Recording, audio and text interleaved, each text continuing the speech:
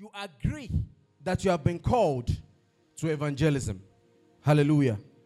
For the word of God to prosper in your heart, it means that you are agreeing in your hands that you have been called to evangelism.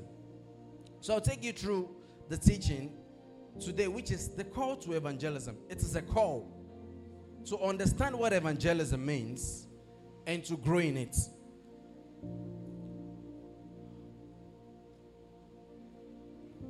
All right, Matthew chapter 28, verse 19. Can the media team give me 2 Corinthians 5, 17 to 18? 2 Corinthians 5. That is the first key scripture that we'll be working with this morning. 2 Corinthians, can I have it? It said, therefore, if any man is in Christ, is a new creation, all things have passed away. Behold, all things have become new. The next. Now all things are of God, who has reconciled us to himself through Jesus Christ and has given us what? The ministry of reconciliation. The next. It said that is, God was in Christ, reconciling the world to himself, not imputing their trespasses to them, and has committed to us words, the word of reconciliation. Now, this is one of the key scriptures that brings us as believers to evangelism.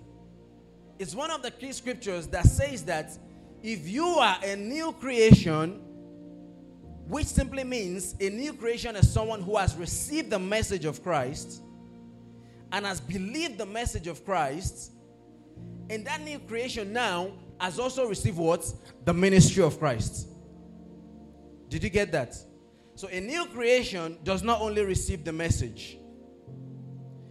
So if you think that you are born again, or you believe rather that you are born again and you have received and believed the message of Christ, you have also received what?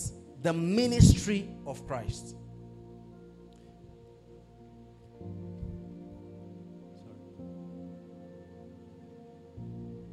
All right. So the gospel is a message and a ministry. Do we get it? So there's a lot of slides today, so just follow me as I try to move fast. The gospel is a message and a ministry. So when you come to believe, whether you like it or not, as you grow in Christ, you will realize this, that the person who is coming to preach Christ to you is also preaching a ministry to you. So the message of Christ is both a message, the gospel rather, is both a message and a ministry. So every part of the ministry must carry the message. As I teach and we go through the slides, we'll see. Every part of the ministry must do what? Must carry the message. Now go back to that 2 Corinthians. Or you can stay there. Just stay on the slides. Sorry, stay on the slides. I'll use my notes. 2 Corinthians 5.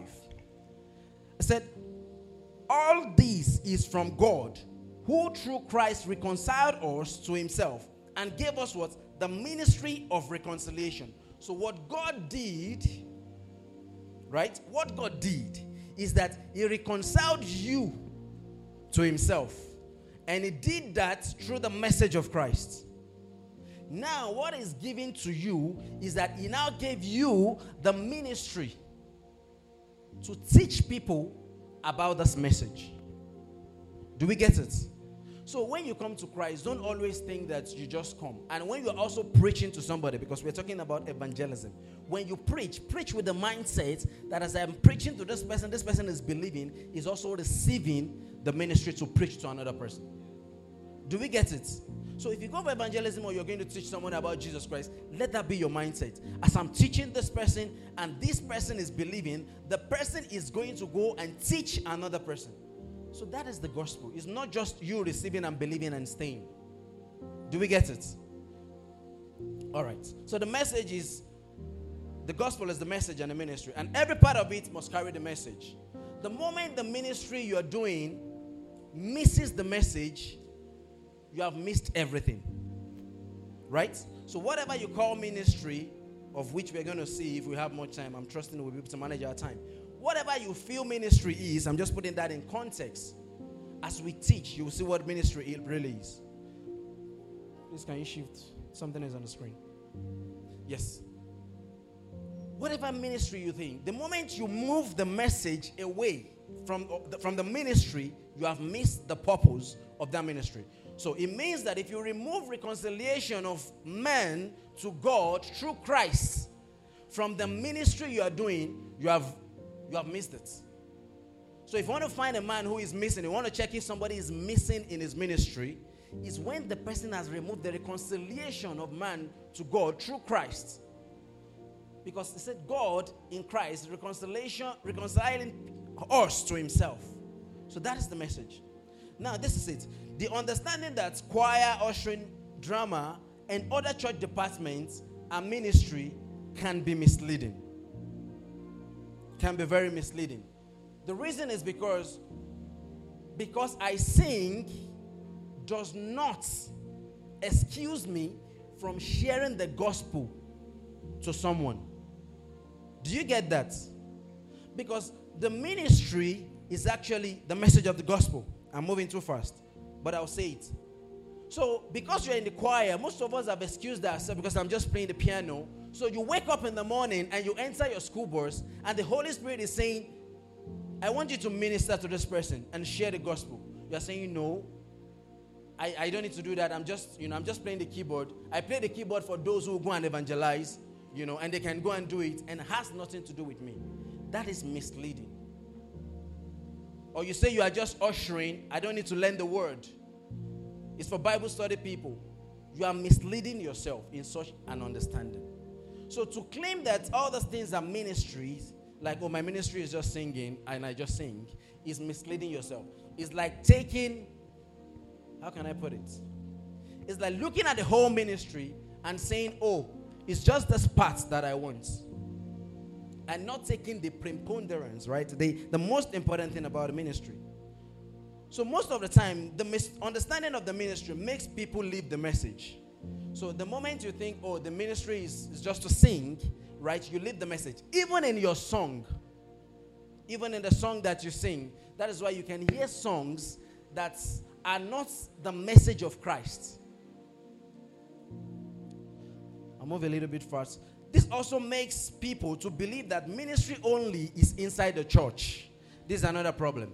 So when you think that your ministry is just choir, drama, ushering, and whatever you do in the church, then outside the church, it means that what? You're useless, right? It means that you're doing nothing.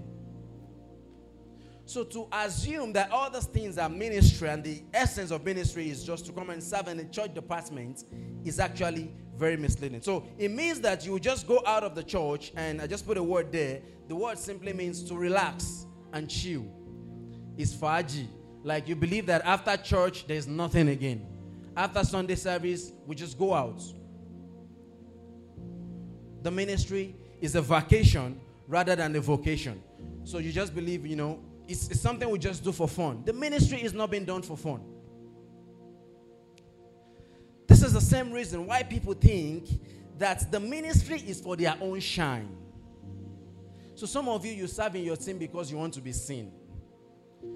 You serve because you want your album to go out there. You are in the choir with the mindset that the moment I leave Cyprus, if Sister Lizzie and Bishop Kirsten can just quickly teach me some skills, I will just go and release an album. And you think that that's what the ministry is all about. The ministry is not about your shine. Okay? The ministry is not about your shine. Serving or doing things within the church is not about your shine.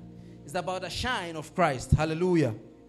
So let this be your mindset as we go. So the message and the ministry are together. You can't separate them. So I wrote something there which was Pastor Chidi quoting him last week. So when Christ is not treasure, he is being used. So most people pick up ministry and they say, I'm looking for a platform. Yes. That's the one that they use. They're looking for a platform where you will sing. You're looking for a platform where you will shine. That is the misunderstanding, because you think that the ministry is actually to just go and show off in church. That's not what the ministry is about. And it's because you are missing the message of Christ. An understanding of the message makes the ministry effective. an understanding of the message of Christ makes your ministry effective. So it means that, I'll just give you an example. You are employed to the ministry of aviation. I'm just giving an example. You studied and you are employed to the ministry of aviation. And the first day you entered into your ministry, the first thing you want to do, right, is to sign a trade contract with China. It means that you have misunderstood what aviation is. And you will turn aviation to international relations. They are two different things. Are we together? So, if you misunderstand the message, you will misunderstand your ministry. So today, we want to check what is the message and what is the ministry. That is what we want to go through, so that you can know when you are evangelizing, when you are teaching, what you should be teaching. So the department in church are medium of conveying the message, such as through singing, and they serve as support, right? Such as leading people in worship and for orderliness in church. So if you're serving in church, this is the purpose. If you're singing, you are singing the message. And that is why you see that choir have become editors. Our choir, they edit a lot of songs. If they just sample the song and they see that this song is not explaining the message, or is explaining the message in a promised version, there's that one too. We're going to check it. There are messages that are true, but there are messages that are in the envelope version, not a received message. All right. So when you're serving in a church, let it be your mindset that you are projecting the message of Christ. You are supporting and leading people in worship. And you are here for orderliness. In the course of the week, I was teaching in cell meeting, and I told people, I said, what do you think is the major problem of the church in Corinthians? I was asking them, when you look at the whole of that church, one of the most interesting things is that the church in Corinthians, they have a lot of vibes. Why? Because they are very rich. I'll tell you why they are very rich. The church in Corinth is very rich, one, and they are a church that is rich both in the spiritual things and in the physical things. Otherwise, why would they be organizing banquets to eat? So the church in Corinth organized banquets to eat because they are much, and they are a group. They're super church. Why would Paul teach them about spiritual gifts, and only on them he mentioned everything? Now, the reason Paul, let me quickly drop that. The reason Paul was teaching them was not to introduce them to spiritual gifts. He wasn't introducing them. They know. They practice it. Their problem is that last word, orderliness in church. That is their main problem. Even the one that was sleeping with his father's wife is because of lack of order.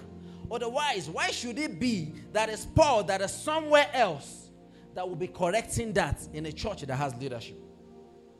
So it means that there is order, there is disorder in that church. So if you're serving in church, one of the reasons why the pastors have put you in teams is that you can create order. You can create order. So that somebody will not be singing here, and another one will be playing drums there, and another one will be giving word of prophecy here, and the pastors will now be looking, and somebody will be doing evangelism in between, and you have scattered. Of course, all the things, are they not good? They are good. But is that order? No. That is disorder. So in the body of Christ, you must understand the message and the ministry so that we can put things in order. So the ministry is inside the message and the message is inside the ministry. You cannot separate them. So if you have believed here, one of the things I've come to tell you is that you have received the ministry too. The ministry to teach the word of God is not for the pastors. It's not, my own is just to believe and I'll just be in church. Another misconception of ministry is to always think that your career is the ministry. Hallelujah. Your career is not the ministry. Your career is what carries you, maybe for your finances. Did you get it? Your career is just carry you. You are a support. That's what Pastor Victor calls it, support. They just aid you financially. Your career aids you to be relevant on this earth. Let me just put it that way too. It's one of the things that makes you relevant. So if I come to meet you and I look at you, what do? You say, oh, I'm a designer. What do you design? I'm an architect. I say, oh, really good. Oh, so we can talk. We can relate on a general level. and from there we can get to the gospel. But those things are not the ministry. By the time we talk about all the architecture and engineering you talk about, you will not find the message of Christ there. In your curriculum in school, have you found the message of Christ? Hallelujah. In your curriculum in school, has any of your teachers entered your class and taught you about Jesus? No. So how can you now come out and say my ministry is my career? It means there's a misconception there. Now, the teacher that came close to teaching me about Jesus was giving the wrong message.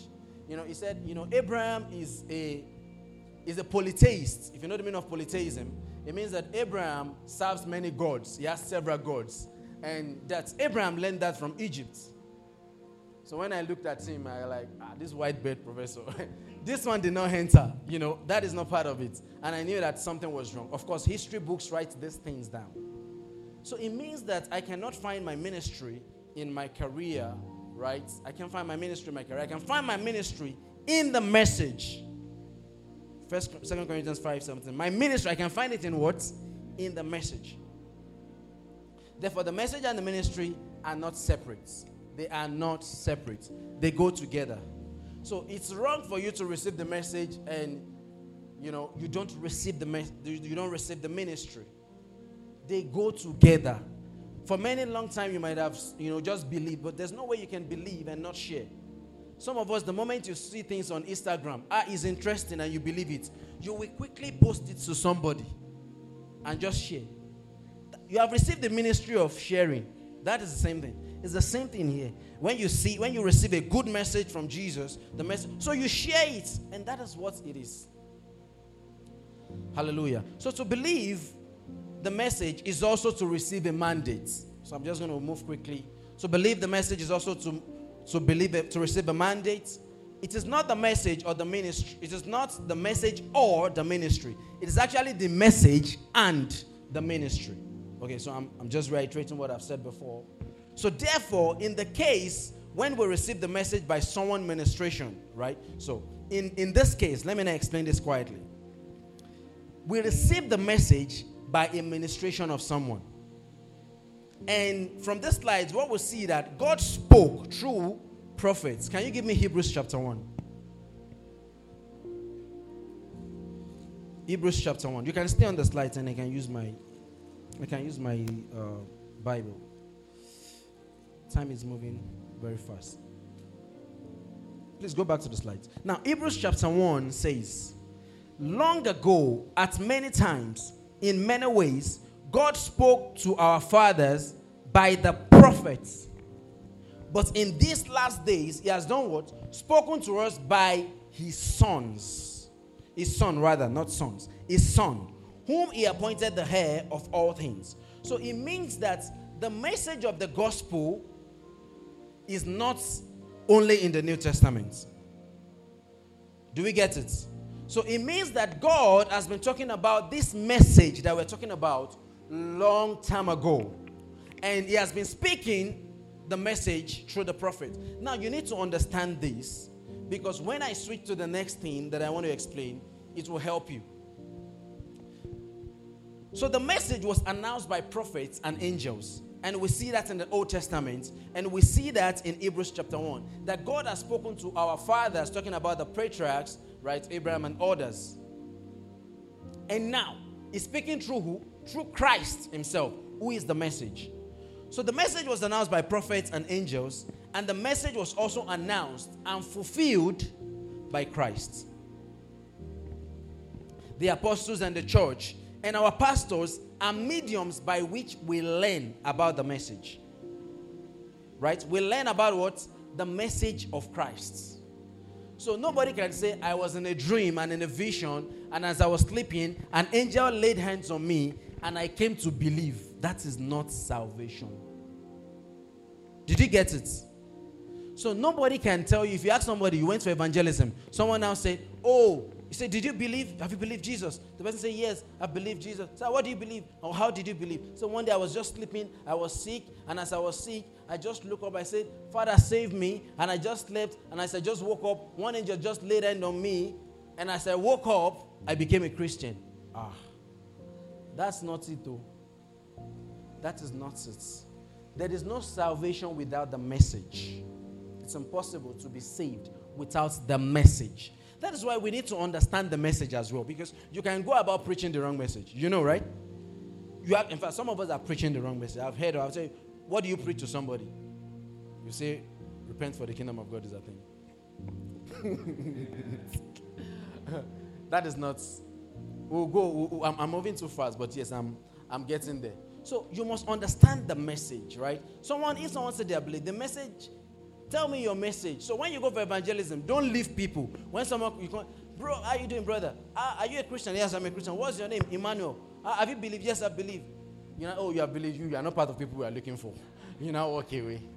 You are not doing what's good. You are not doing good by that. If you do that, you will leave people that have not believed on the streets claiming that they have believed. Or you will leave people who understand the message wrongly. Right? They've been following Christ, but the message they understand is, so they don't. It means that if they understand the message wrongly, they will share the message wrongly. And by the time, the person go about sharing the message, you just have more people having. So your responsibility when you go for evangelism, right, when you go, is you ask the person, you have believed. So what message did you believe? The person, I believe the message of John the Baptist. Okay, not that one. All right, so what is the message of John the Baptist? The person cannot say, I believe, when you go for water baptism, as you are going inside, you are dying. As you are coming out, you are resurrected with Jesus. So, wow. That's not the message. That is not what? The message. So the emphasis here is that we are receiving the messages from our pastors. The prophets and the apostles, the early church, received the message and pass it on. So it means that if they had not passed the message on, all of us here will not be saved. So you are a believer because of someone who received the ministry and not just the message. You are a believer, you are a Christian because someone received the message and received the ministry. Otherwise, if they only receive the message and they just stay in their corners, it means that you will not be saved. Some of us will probably be worshiping Ogun, Shango, and all those people now, and you'll still be there. And Amadio, and all those names that we call. And maybe some of us will just be atheists and say, well, since there's no central truth is relative is truth. But because someone received the message, and that is the reason why you're here today. So, we must do what? Receive the message and the ministry. Tell someone beside you, say, we must receive the message and the ministry. We must do the work of the ministry. All right. Now, the question is, what is the message that was proclaimed? What is the message that was proclaimed? Now, I specifically said this. I specifically wrote it down. What is the message? What message did the prophets proclaim? What message did the prophet proclaim? So if you go to Deuteronomy, and Moses saying that God will raise a prophet. I put that, okay. God will raise a prophet. The word prophet is actually Nabiya, means someone inspired by God to carry a message. So in Deuteronomy 18:15, the emphasis was Moses telling the children of Israel that, you see, beyond me, there is someone that God will raise. And he said, a prophet. It means that a prophet is specific to prophets. That prophet is not Isaiah, it's not Ezekiel, it's neither Nehemiah or any of them. So it means that he was speaking about a prophet, a person that would carry the message of God, that is inspired by God. Now, Acts chapter 3, verse 22 to 26, we explain who that person is. It's the person of Christ. It's the person of Christ. But they were proclaiming this message in, like, some people call it a promise check. Right? So I give you a promise check. God will. So notice the pattern at which the prophets explain the message of Jesus. God will. God will. Isaiah said the same thing in Isaiah 59, 20 to 21. It said, a redeemer will come from Zion. So you see that it was actually described in a promise. Now this is the message. All the prophets Until John, they were proclaiming about a Messiah that was to come. The message proclaimed by prophets and angels is the message of Christ who will carry the promise of salvation. I think that's a mistake. So a Christ who will carry the message of salvation, who is God's salvation himself. Now, the question is, should I preach this? Let's quickly go to the message proclaimed by angels. What message was proclaimed by angels? Matthew 1:21 and Luke 1:26 to 33. The same pattern by which the prophets prophesied in a promissory note is the same pattern the angels also talked about Jesus. It is, he will, and he will, and he will, and he will reign and lead his people. Right? He will reign and lead his people. He will reign and save his people from sin. So up until the coming of Jesus, the message of salvation was actually a promise. And we see that in Isaiah as well, promising eternal life through the Messiah. Right? So sometimes you think eternal life is only in the New Testament. No. Eternal life has been talked about all over the Old Testament. And Ezekiel 37 verse 27 is one of the main ones. It said he will live in them. He will be with them. He will stay with them. He will not leave them again. That is what Ezekiel was saying. So Ezekiel was prophesying that God will come to live inside of man. Right? That is what he was teaching. That God will live inside of man. And 2 Corinthians 6:16 also explains that when it's talking about quoting Ezekiel, how God would live inside. So the aspect of your body is the temple of the Holy Ghost, which is probably 2 Corinthians 6:16, is actually talking about the fact that God is living inside of you. So now in all of this, the message is still a promise. And the last one is Isaiah explaining how the Messiah will conduct himself in his death. In his death. So how the Messiah will save his people from his sin is explained in Isaiah. What the people will receive is explained as a promise in Ezekiel. And the angels explained the fact that Christ will come.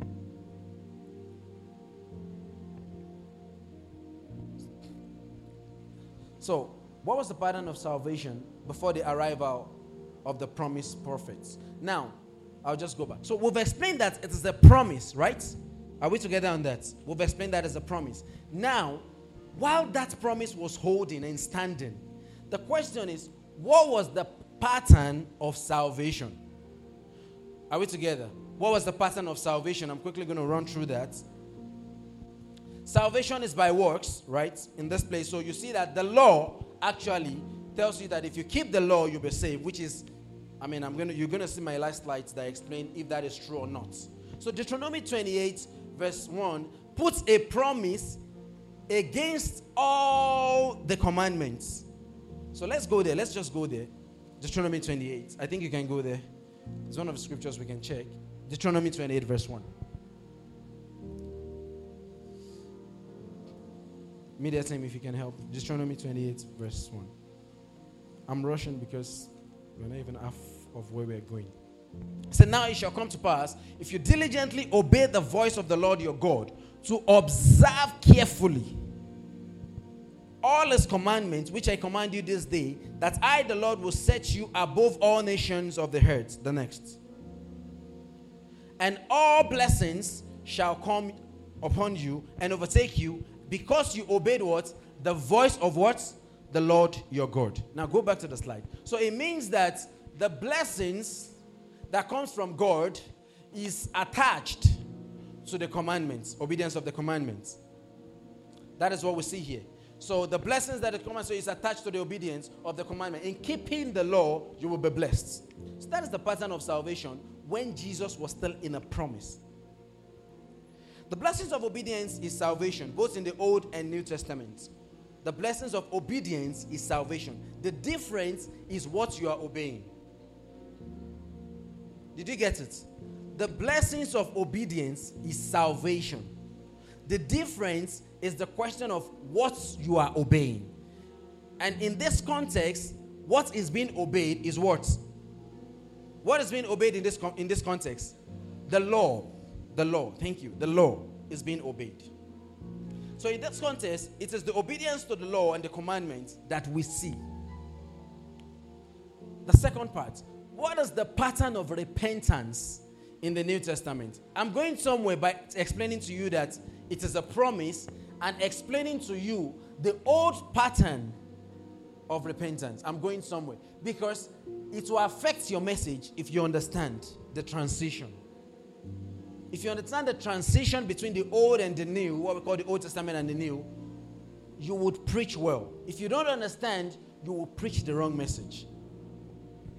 All right. So what is the pattern of repentance in the Old Testament, right? I'm just going to quickly run through this. The pattern of repentance, can we go to Numbers 14:43? Numbers 14:43. Can you quickly go there, please?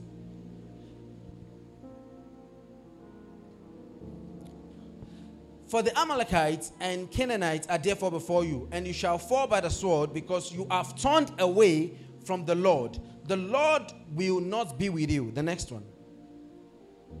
But they presumed to go to the mountaintop. Nevertheless, neither the ark of the covenant of the Lord or Moses departed. Now, the explanation here is that people have turned away from the Lord. Now, the pattern of repentance here is to turn back to the Lord. Do we get it? So the pattern of repentance when you turn away from the Lord in the Old Testament is to turn back to the Lord, right? So it's simply turn back to what the instructions of God that you have received. Now go to the next scriptures, 1 Chronicles 7:14. Now you will see that the pattern at which Solomon preached or prayed is that when the people sin, right? When the people of God sinned, after he built the temple and was trying to, pray in the temple and dedicate it, he said when the people sin and they look towards this temple, right? And they confess their sins and they turn to you. What we see there in that scripture is that when the people turn to the Lord, then the Lord will do what? Save them. Did you see that pattern? So that is the pattern. When the people turn, right, and the Lord will save them. Please move the scriptures. Then something, maybe 2 Chronicles thereabouts. Back to my slides, please. I don't have enough time to really, stay on them for a long. Next, just come back to slides, please. All right. So the pattern here that we see in the Old Testament is that the people of God must always turn. That is one pattern, turning to the Lord. The second pattern, you can write it down and you can check the scriptures, is atonement for sin. Right? So atonement for sin is what brings forgiveness. So repentance, you turn to the Lord, right? You return to the Lord. Atonement for sin, then you offer something to the Lord, right? You offer something. So the pattern when Christ was still in promise, the pattern of salvation is in turning and offering and giving to receive. Are we together? All right. Please, the next. The slides. It's not working. All right. Now, it is the same pattern, right? It is the same pattern. I think we have technical issues, but we can move on. I know my slides offhand. All right. So it is the same pattern that Jesus and John the Baptist began to teach. I said began to teach. So when John the Baptist came, and he was actually the first person that taught repent and be baptized. It was not Jesus, right? So John came and he taught repent and be baptized, right? Or repent for the kingdom of God is sent. Can we have Matthew chapter 3? Can we quickly go to Matthew chapter 3? I think we have technical issues, but I'll teach from here. Matthew chapter 3 verse 1, it says, in those days, John the Baptist came preaching in the wilderness of Judea. And he said, repent for what? For the kingdom of God is at hand. It's the same pattern of turning and offering and giving. That is the word repent, right? To turn. That is the emphasis there. To turn. To turn. So, because this time, although the Messiah is there, right, you need to still repent because The Bible says the ways of the holiest of holies has not been made available, right? So Christ has not died. So it means that this message is valid on this time and in this season. And in the Old Testament, the message of repentance is valid. Okay, so that is it. Now, the second part of it, which is the kingdom of God is near, is actually explaining, right? It's explaining the fact that the time where God will begin to live in man is not far again. It's near. That's the meaning, right? So, it means that the kingdom of God, which will be instituted by the Messiah, are we together? Is near. So don't take it anywhere. Just use the word near. It means it's approaching. Actually, that's the word. If you check slide, that's the word. Is near. It's coming close, right? So to turn away and to repent for the kingdom of God is saying is an Old Testament teaching. Do you get it? So to teach somebody that, brother, I come to minister to you in the name of the Lord. I want you to repent, and because the kingdom of God is at hand, is an Old Testament teaching. It's an Old Testament way of teaching evangelism. Now, somebody will ask me, but Jesus taught it. Jesus taught it the next verse, too, because Jesus actually did the same thing. He taught it. Now, not that he taught it, he mentioned it, and he said he preached it, right? Okay. So, Matthew 4 verse 17. Let's see why would Jesus do that. And I will tell you 2 reasons why Jesus did that. 2 reasons. So, from the time Jesus began to teach, saying, repent, turn a new leaf, right? Turn, change your ways, for the kingdom of God is near, right? Now, one of the things that Jesus did, or the reason why he said this, is also because in that period, it is still valid. Do we get it? I've mentioned that in the context of John. The second reason why Jesus said this is to bear witness to what John is preaching, that this ministry is connected. So, your pastor, okay, I don't want to use the example, but it's like, Pastor Fred, it's like the way I did. Pastor Constance said something last week, and he said the gospel will prosper in your hand. I now came here, and now said, we are building on the gospel prospering in your hand through evangelism. That is the way Jesus did. It is a connection to say that I've not come to cancel what John is doing. I'm coming to build on it. So it was also valid for him to bear witness to the message of John. And that was still valid up until what? Until that time. So all these teachings of repentance and the kingdom of God is at hand is actually an Old Testament. So you can't evangelize like that. If you evangelize like that, the implication is that you are telling the person that you need to offer. Don't forget, in the Old Testament, they offer. In the Old Testament, they turn away. In the Old Testament, they seek atonement. So you're telling the person, repent, turn away, offer something, make atonement, change your ways, and you'll be accepted by God. Now, the problem there is that a man that has no God, that has nothing to offer, what can he offer? So nothing. A man that is not in God has nothing to. So it means that he cannot help himself. So it's like telling an helpless man to help himself. Like, oh, brother, help yourself. Save yourself, actually. That's what you're saying. So to say repent for the kingdom of God is then is not correct to teach in evangelism. And to say the kingdom of God is at hand is also not correct. Because now we know that the kingdom of God is where? Is here, right? And inside where is it? In us. So you are not going to preach that again. Say, I'm not going to preach that again. Hallelujah. All right. So now let's check. Media team, my slides are not up, but don't worry. I know what I'm teaching. Acts. Let's go to the book of Acts. Let's go to the book of Acts. I'm going to show you another place. The reason why I'm showing you places where this concept of repentance is being preached is so that I can disconnect your mind from preaching such. So I'm showing you everywhere I found in the scripture, and from that and from those places. Oh, it's working. It's me that is not pressing it. Ah. Hallelujah. Amen. You know, when we're inside this thing, we forget technology. All right, thank you so much. So, you just said that turning away from your wicked ways. That is the pattern. The next pattern is also a pattern of conduct, right?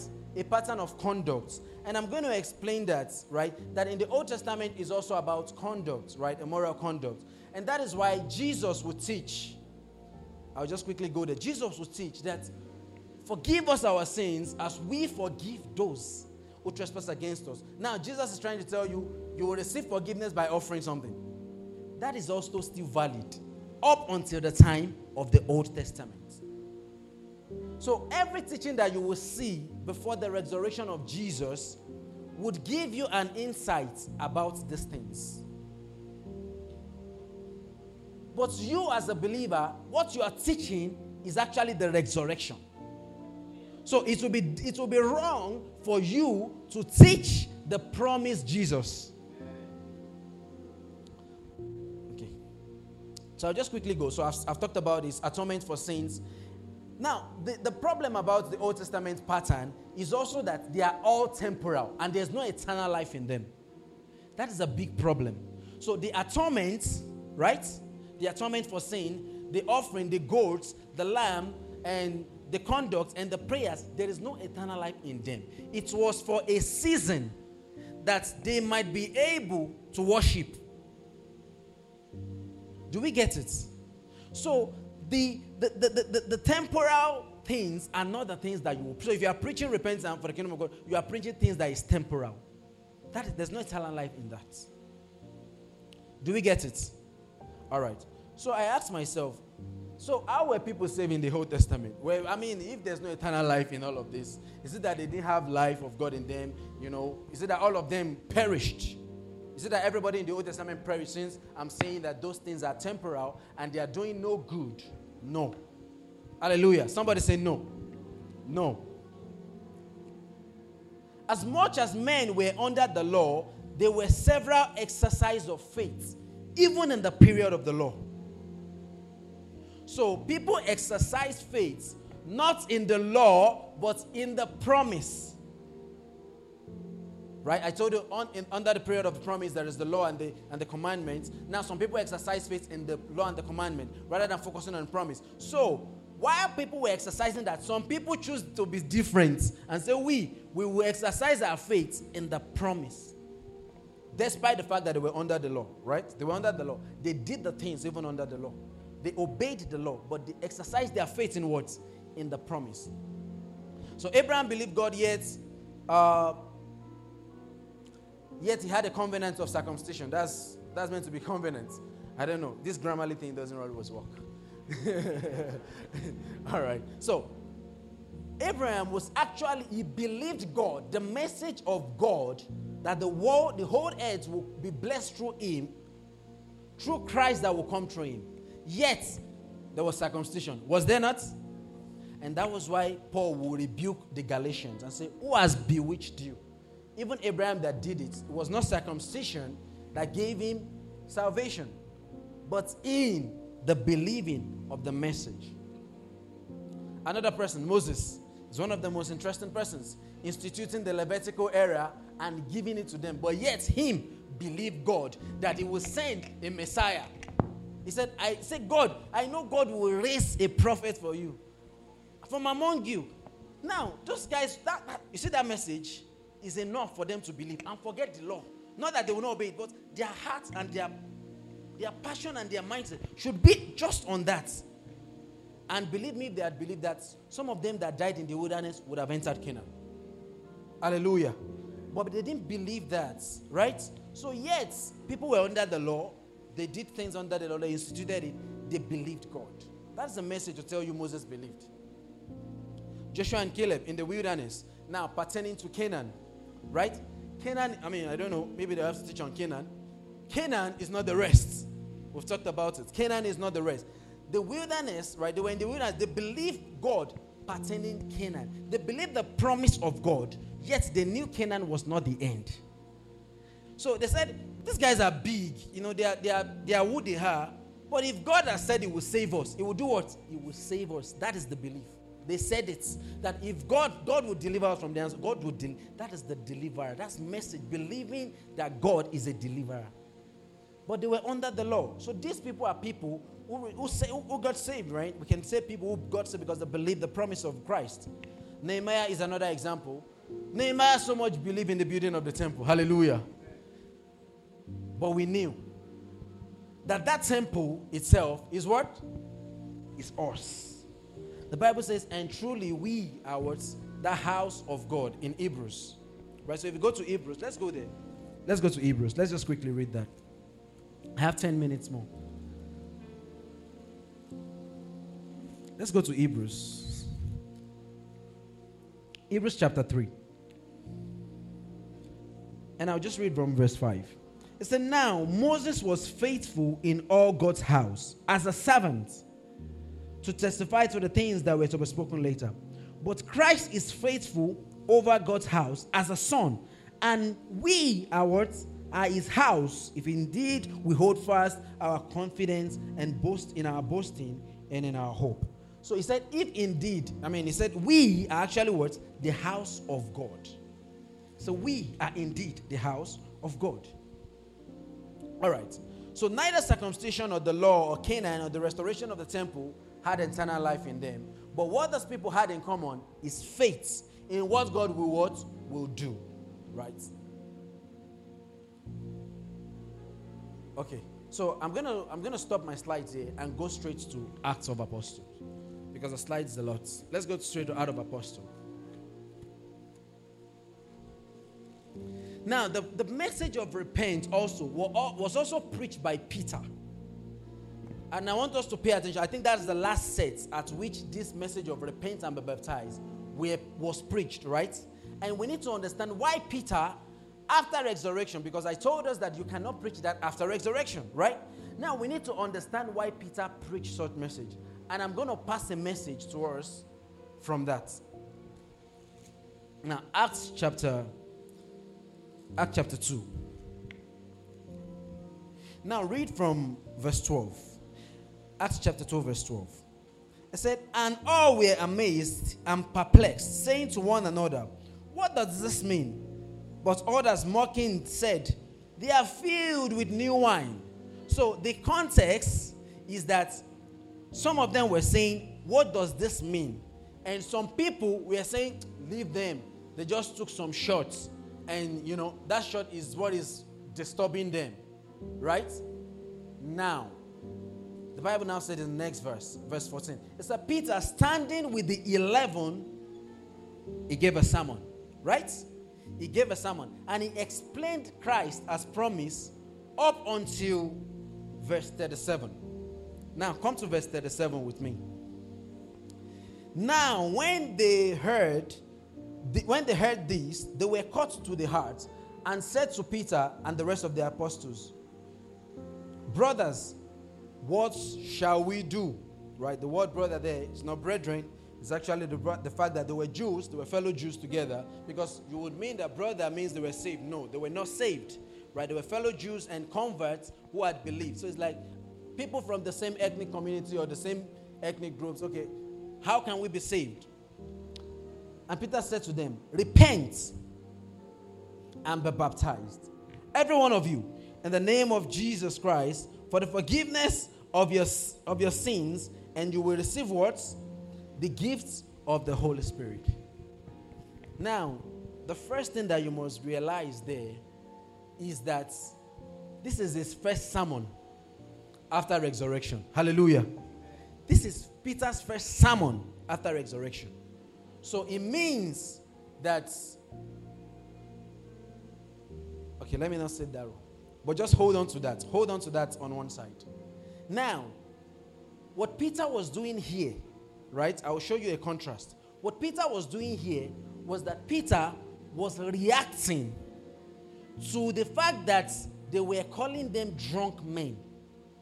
And because Peter was actually provoked, actually. That is a message out of provocation. Because I will tell you, go to verse 23. I will show you. Go to verse 23.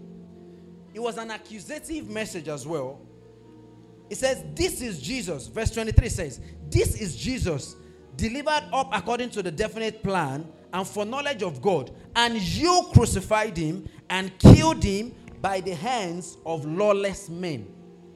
Now, this accusation did not continue throughout the New Testament. This accusation was to the real people that constituted the killing of Jesus. Did you get that? So, and because Jesus had preached the same message, John the Baptist, Jesus had preached the same message to them. That's another reason. So he brought it back to them, that same message that you have rejected, repent and be baptized. Did you get it?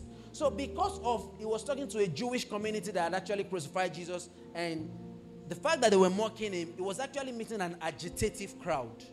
So he dropped that message and said, repent and be baptized. Now, you will see that in another person's context, he changed the message. He actually changed the message. Let me show you another place where he did the same thing. So if someone actually progressively grew over time. Let me show you another place. All right. Same Acts of Apostles, chapter 3. When Peter was speaking in the Solomon's protocol. Now, if you go to verse 14, look at the pattern he was using against them, right? So, go to verse 14. It said, but you denied the holy and the righteous one, and asked for a murderer to be granted to you. And you killed the author of life, whom God raised from the dead. Did you see that? So, the pattern of Peter's teaching, right, in this aspect, talking to the Jews, was actually pointing to them to their sins. Actually pointing them to what they did. Yet, still preaching to them that this is the Messiah. Do we get it? So, in these two contexts, you are not a Jewish community. You are an African, descent, of African descent. Second, did you kill Jesus by your hand? No. That's another thing we appropriate to ourselves. That we crucified the Lord, and, you don't need to appropriate it to yourself, right? Yes, crucifixion means something is attached. In fact, the Bible says that we receive forgiveness through him. And it said we are actually crucified with him. In this context, they were the ones that crucified him. And it was pointing them to it. And telling them that same message that you have rejected, that is the same message you will believe now. It's the same message of repentance and baptize. Now, over time, his message changed. I have 3 more minutes. Now, go to Acts chapter 10. I will show you somebody else who is not a Jewish community member and who actually came and Peter. So I'm just telling you that you cannot preach repent and be baptized, or repent for the kingdom of God is hand, because that's not a pattern in the New Testament. That's not. You've heard of it so many places. Now, Acts chapter 10. I'll read from verse 38. It said, our God, so this is Peter preaching. It said, our God anointed Jesus of Nazareth with the Holy Spirit and with power. He went about doing good and healing all who were oppressed by the devil. For God was with him, and we are witness of all that he did, both in the country of the Jews and in Jerusalem. They put him to death by hanging. You see, the pronoun has changed. They did what? Put him to death. Because it's talking to a different audience. But God raised him on the 3rd day and made him to appear, not only to the people, but to us who had been chosen by God as witnesses, who ate and drank with him after he rose from the dead. Verse 42. He said, and he commanded us to preach to the people and to testify that he is the one appointed by God to be the judge of the living and the dead. To him all prophets bear witness that everyone who believes in him receive what? Forgiveness of what? Of sins through what? Through his name.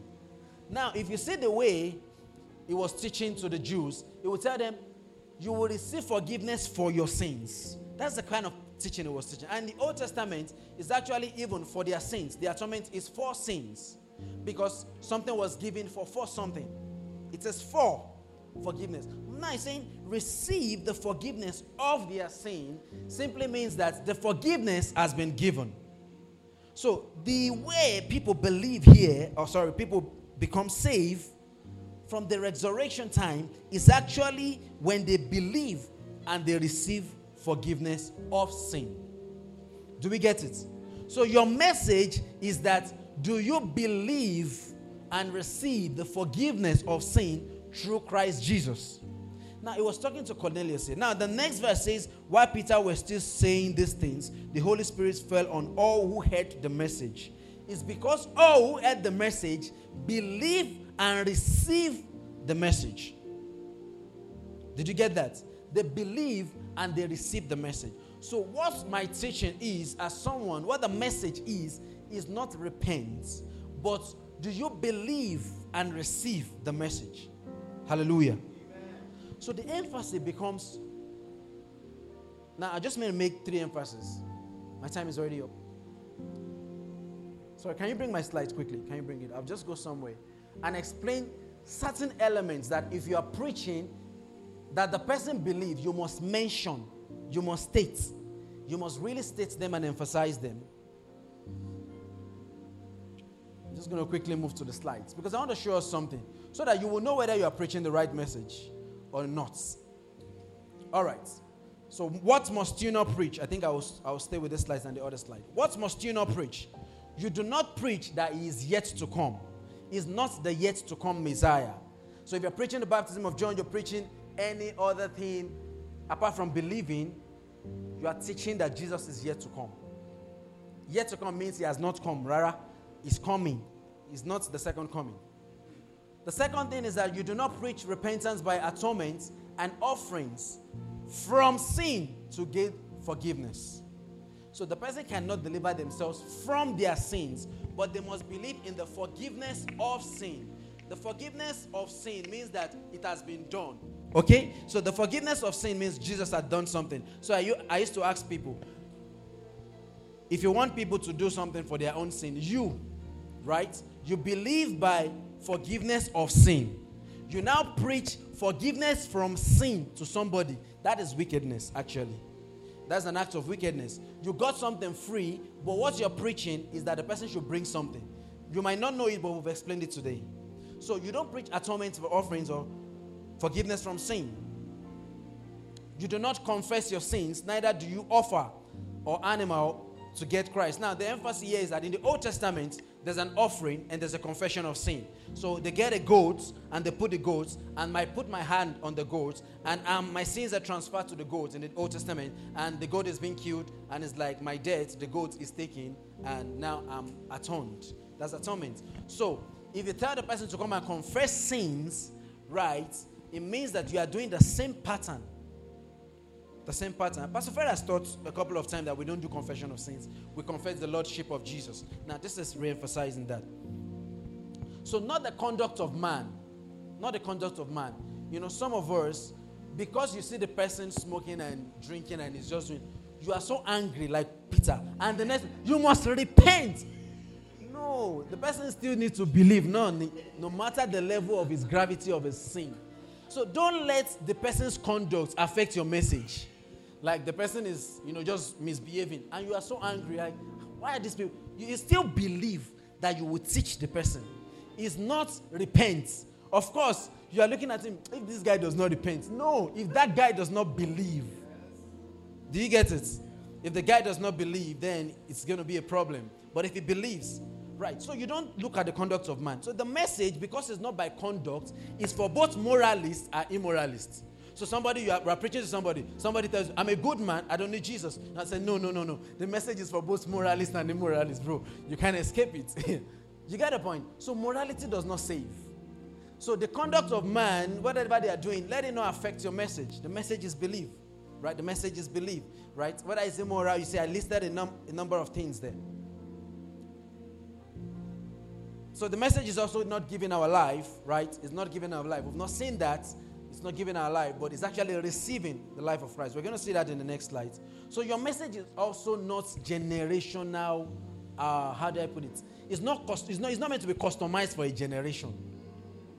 Do you get? The message of the gospel is not meant to be customized for a generation, because we want you to believe. We now have to package it in a way that it will suit Generation Z.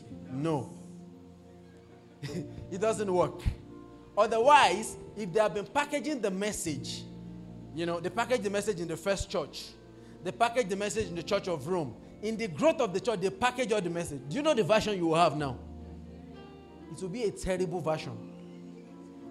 So, in fact, there was a time they packaged the message, and of course, in the Roman Empire, and they said you have to pay for your sins, right? That was the packaging of the message, and that was not the message. They were just using that to collect tax, right? They used that to collect tax. So, you don't package the message for a generation. If you package the message for a generation, you are cobalizing the next generation. The word is koba. It means you are at the detriment of the next generation. So the message must not be attempting to adapt to the world or a particular generation.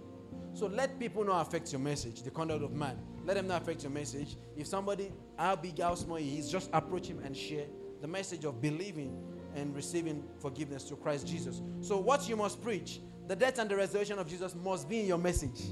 You cannot remove it. All the sermons contains the death and resurrection of Jesus. So you must tell the person. Repentance to turn away from unbelief, right? So it's not repentance. The person is not repenting from their conduct. The person is actually turning away from unbelief. So you are trying to tell the person, believe the message of the death and resurrection of Jesus. So the repentance now in the New Testament means something different. It means to turn to believe, to turn towards God and believe.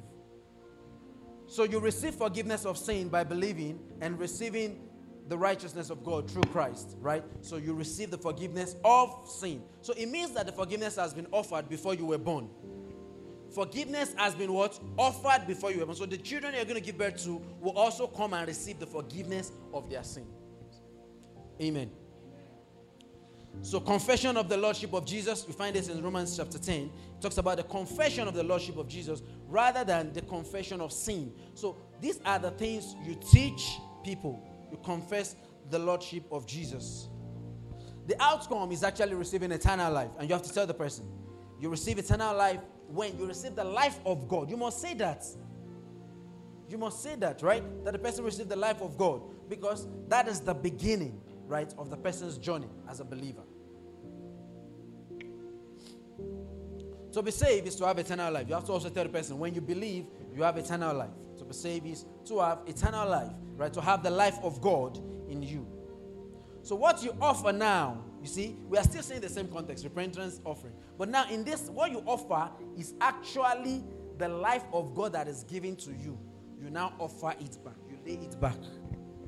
Do you get it? And that is what they call ministry. That is where ministry starts. Did you get it? I'm happy I got to this place. So the life of Christ that you have received is what you now offer as ministry. Hallelujah. The life that you live in Christ Jesus. Praise God. Let's be on our feet. Do you understand evangelism now? This is how you teach people. You don't give the wrong message. Just say, Lord, help me to teach the right message as I've listened. So, Lord, help me to teach the right message. Help me to teach the right message. As I've listened and as I've been taught rightly, help me to teach the right message. Thank you because you did everything all for us, and we just have to come. Thank you, Father. Because I received the life of Christ, I believe, not by offering anything, but by coming.